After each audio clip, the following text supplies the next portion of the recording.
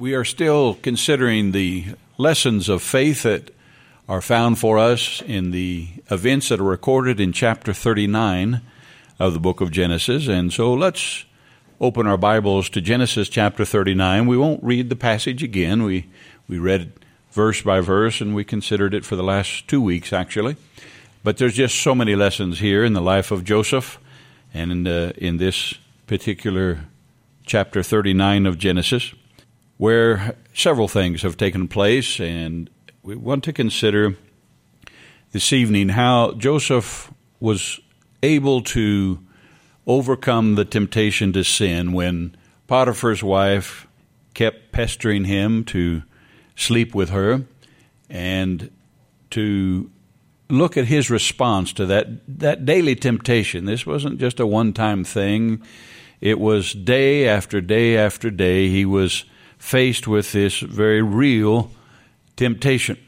And to me, there's some real practical lessons here, because we all face temptations of different degrees on almost a daily basis. Maybe not as extreme as what we see here, but our flesh is always wanting to present itself and to cause us to respond according to those deceitful lusts that are a part of our fallen nature. When you look at Joseph's situation, remember he was a servant. He had been sold as a slave to Potiphar, and in that situation, he made the best of that situation and became the best possible slave that he could be, became an administrator of Potiphar's house, to the point that Potiphar trusted him with everything when it had to do with the administration of his finances and his household. And yet, from Joseph's standpoint, Joseph could have justified himself, as so many times God's people do, for this act of immorality. I mean, he had been treated unjustly, and who's going to know anyway? I mean, it's just me and her in the house, and there could have been a lot of excuses and reasons and justification that Joseph could have made, but he didn't. He didn't say, I'm entitled. So many of God's people, when they fall into sin, they often take that attitude. I've had so many bad things happen to me. Why? I think it's even God's will that I have this fun. But anything that's contrary to the will of God, there's no justification for the child of God, for those living in the fear of the Lord. He didn't indulge himself, and he gives 3 reasons in the passage. If you'll kind of glance over the account there, he gives 3 reasons why he would not give in to the temptation to have this affair with his master's wife. The first thing, he says that she was another man's wife, and on top of that man was his master. And so there was just the human aspects of understanding the damage that would take place in those human relationships. He didn't want to hurt. He didn't want to rob and take something that wasn't his. And plus, he wanted to continue to honor his master. He was a slave, and yet, because he wanted to honor his God, he wanted to honor his human master as well. So that was the first reason. Then the second reason he gives is that his master trusted him with everything, and he didn't want to violate that trust. In other words, Joseph's integrity mattered to him. Didn't matter what advantage he could gain or what moment of pleasure he could gain. He considered it to be an act of being untrustworthy, and he just wasn't going to allow that.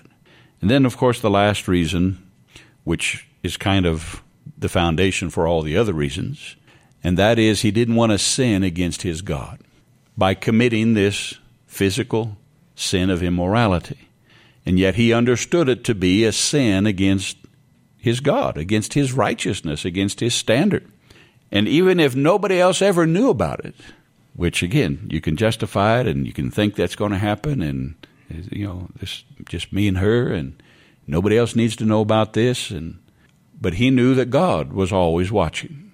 And until we as Christians come to this place that our greatest desire is to please our Lord and Savior, to please our Father, over and above everything else, until we come to that place, we'll never learn to live a godly life.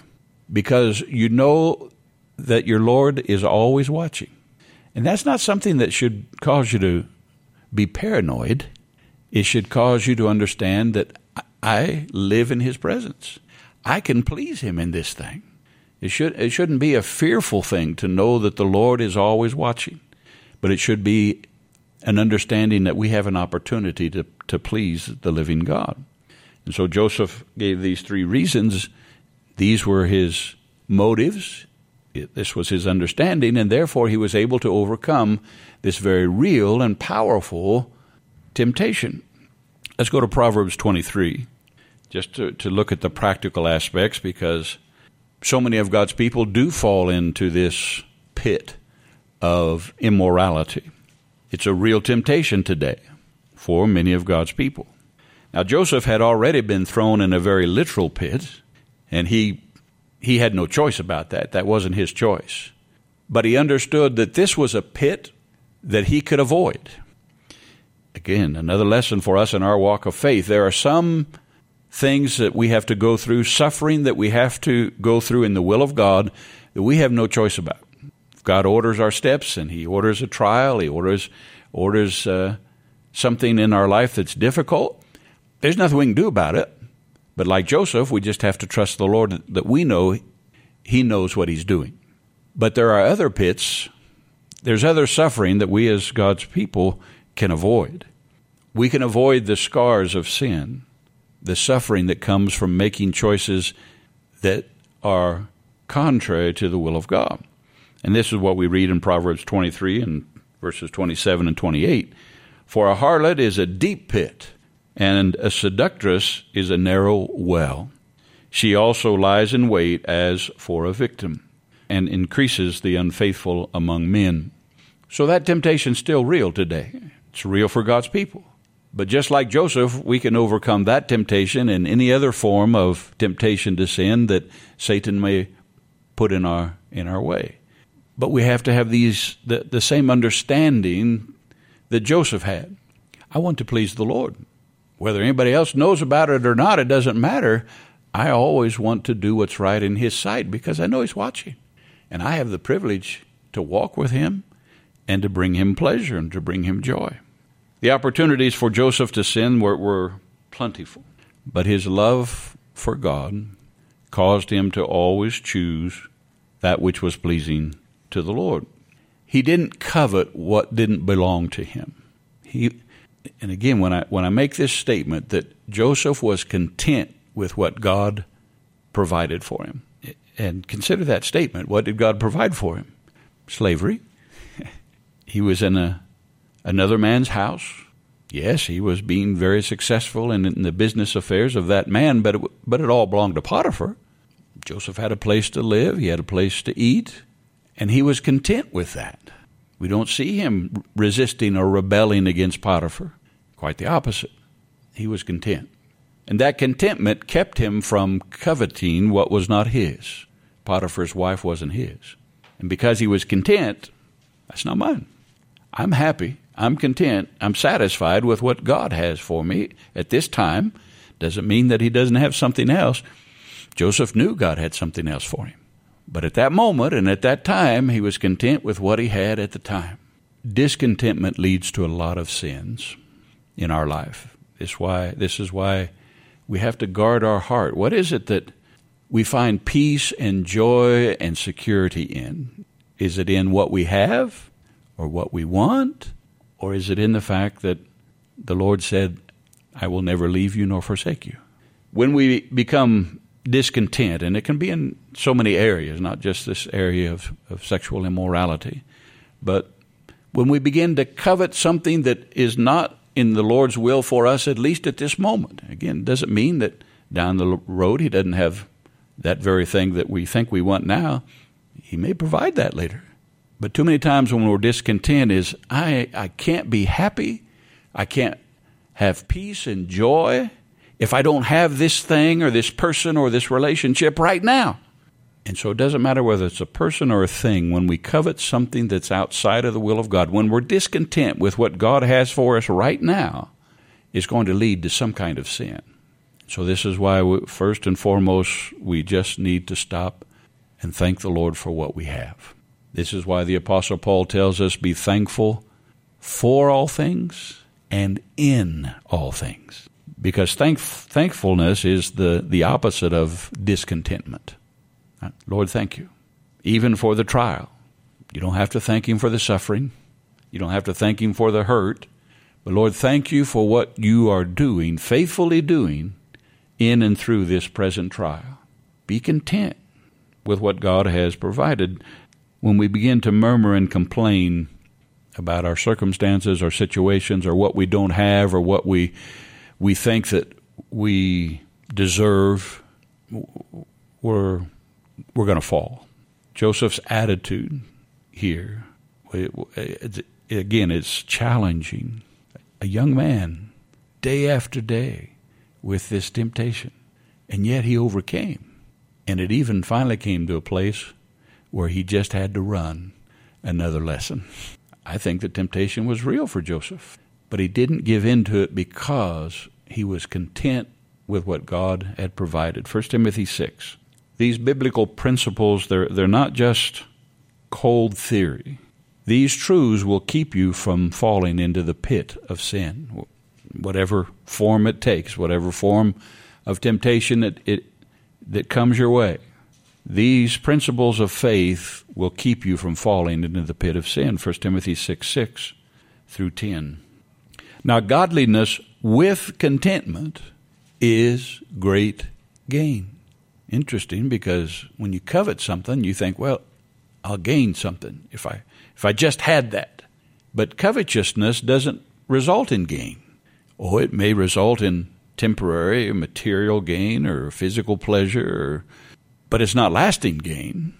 But godliness, doing what is right in God's sight, with contentment, that's great gain because it has eternal dividends. For we brought nothing into this world, and it is certain we can carry nothing out. And having food and clothing, with these we shall be content. But those who desire to be rich fall into temptation and a snare, and into many foolish and harmful lusts, which drown men in destruction and perdition. For the love of money is a root of all kinds of evil, for which some have strayed from the faith in their greediness and pierced themselves through with many sorrows. Do you see how practical Paul's teaching is? How practical Joseph's faith was in this area? Paul here emphasizes the temptation for material wealth. But again, it's that being discontent with what you have. Hebrews 13, verses 5 and 6. This is our joy. This is our peace. Hebrews 13, 5 and 6. Let your conduct be without covetousness. Be content with such things as you have. For he himself has said, I will never leave you nor forsake you. That's our joy. Whatever we go through, whatever we have, we always have the Lord at our side, the creator of heaven and earth, the one who created everything from nothing. He's the one who's with us. So we may boldly say, the Lord is my helper. I will not fear. What can man do to me? Contentment with the will of God will cause you to overcome temptation every time. No matter what the temptation is or how strong it is or how consistent it is, be content with what you have. Now again, don't misunderstand what that means. It doesn't mean that you won't have things added to you or that you can even express to the Lord your desires for something. But your joy and your happiness is not in possessing those things or that person or that relationship. Today, you rejoice in the Lord, not in what you have or what you don't have. You rejoice in Him and His faithfulness, knowing He'll never leave you nor forsake you. Personal integrity was something that was of great value to Joseph. My masters trust me with everything except for you because you're his wife. And so I don't want to betray that trust. It mattered to Joseph what God thought. Hebrews 11. and verses 24 to 26. Moses had this same understanding. Joseph could have had a moment of pleasure, but it would have led to such ongoing pain, suffering, and loss. Moses had everything. He probably would have succeeded Pharaoh to the throne at some point. He had the education of the wisest culture in that day. Science, the highest education possible in the world at that time was in Egypt. He had all that education. But it says in Hebrews 11:24, by faith, Moses, when he became of age, refused to be called the son of Pharaoh's daughter, which was a place of privilege, choosing rather to suffer affliction with the people of God than to enjoy the passing pleasures of sin. Notice the Bible does not deny there is pleasure in sin. Many times, not always, but many times there is pleasure in sin. But it's quickly passing, and the scars are ongoing. But why did Moses make the choice he made? The same reason Joseph did. Esteeming the reproach of Christ greater riches than the treasures in Egypt, for he looked to the reward. Can you live your life that way? Eternal life. May that always be what brings us joy and contentment and peace when we begin to be overwhelmed with our situation. I mean, sometimes it's not a relationship or things, it's just life. You just wish things were different. Your situation was different. Begin to just thank the Lord for what you have now, knowing that He'll provide what you need when you need it. I've seen God do this over and over in my own life. When anxiety begins to overwhelm me it wasn't that I was wanting Lord, give me a Mercedes-Benz or whatever it is. It's, Lord, I'm looking at my bank account and I'm looking at the bills are coming. What am I going to do about that?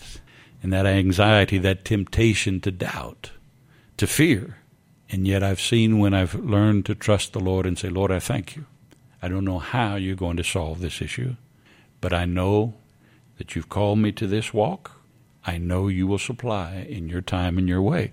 When I would come to that place of faith and peace, before anything would change, there was just peace. And then I've seen the Lord faithfully fulfill His promise time and time again. We look forward to His faithfulness. 2 Timothy 2:22. Here we see Paul encouraging Timothy metaphorically to flee. Joseph did it literally. But here in 2 Timothy 2:22, flee also youthful lusts. That's certainly what Joseph did, wasn't it? But, and this is always important, we don't just flee sin and temptation. You don't just run from temptation. Otherwise, you're always going to be running, and sooner or later you will fall. But instead of giving in to youthful lusts or simply the works of the flesh, the desires of the flesh, pursue righteousness. Seek that which is right in God's sight. Search His Word in every circumstance, in every relationship, in every situation where you have decisions to make and you don't know what to do. Seek righteousness. Search the Scriptures for what is God's direction in this relationship, this marriage, this decision. Pursue faith. How do you pursue faith? Where does faith come from? You all know, hearing the Word of God.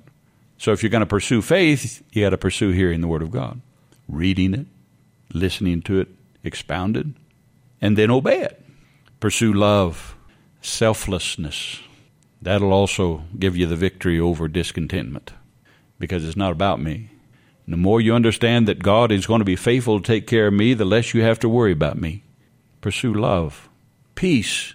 The word peace has the thought of becoming one. Wrap yourself around the will of God. Become one with His will. And to do it with those who call on the Lord out of a pure heart. This is why another purpose for our gathering together as a congregation is we need one another. We need to see God's faithfulness in your life, in your testimony, in your walk. That encourages us. Well, there's victory in Jesus. We can live a godly life.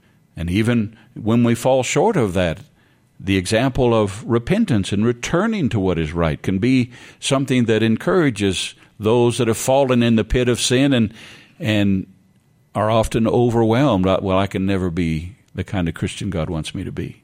I'm glad Joseph didn't take that attitude. It came to the point where he literally had to run out of the house, but he did. Another lesson that we can learn, I'll close with this tonight, is technically Potiphar's wife was Joseph's master too. She could have just demanded him, but he disobeyed that order. And this is the one, when we often talk about submission, last week we talked about Joseph's, before he had learned to rule, he had to learn to submit to authority. This is the one area where we as Christians have been given the responsibility and the right to disobey authority, any authority other than God, of course. Acts 5:29. Even if Potiphar himself had ordered Joseph to lie with his wife, he had no obligation to fulfill that order, no matter what the consequences were. And next week, Lord willing, we'll look. Joseph did exactly what he was supposed to do, and the consequences was he was thrown in jail for it. And once again, what an example this young man is. If the first two episodes, being thrown in the pit by your brothers, sold by your brothers, and then sold as Potiphar, if that didn't discourage you enough, now you do the right thing because you love Jehovah, and now he throws you in prison. That might have broken me, but we see once again that Joseph's faith was strong. But here in Acts 5:29, we have this responsibility. But Peter and the other apostles answered and said, we ought to obey God rather than men.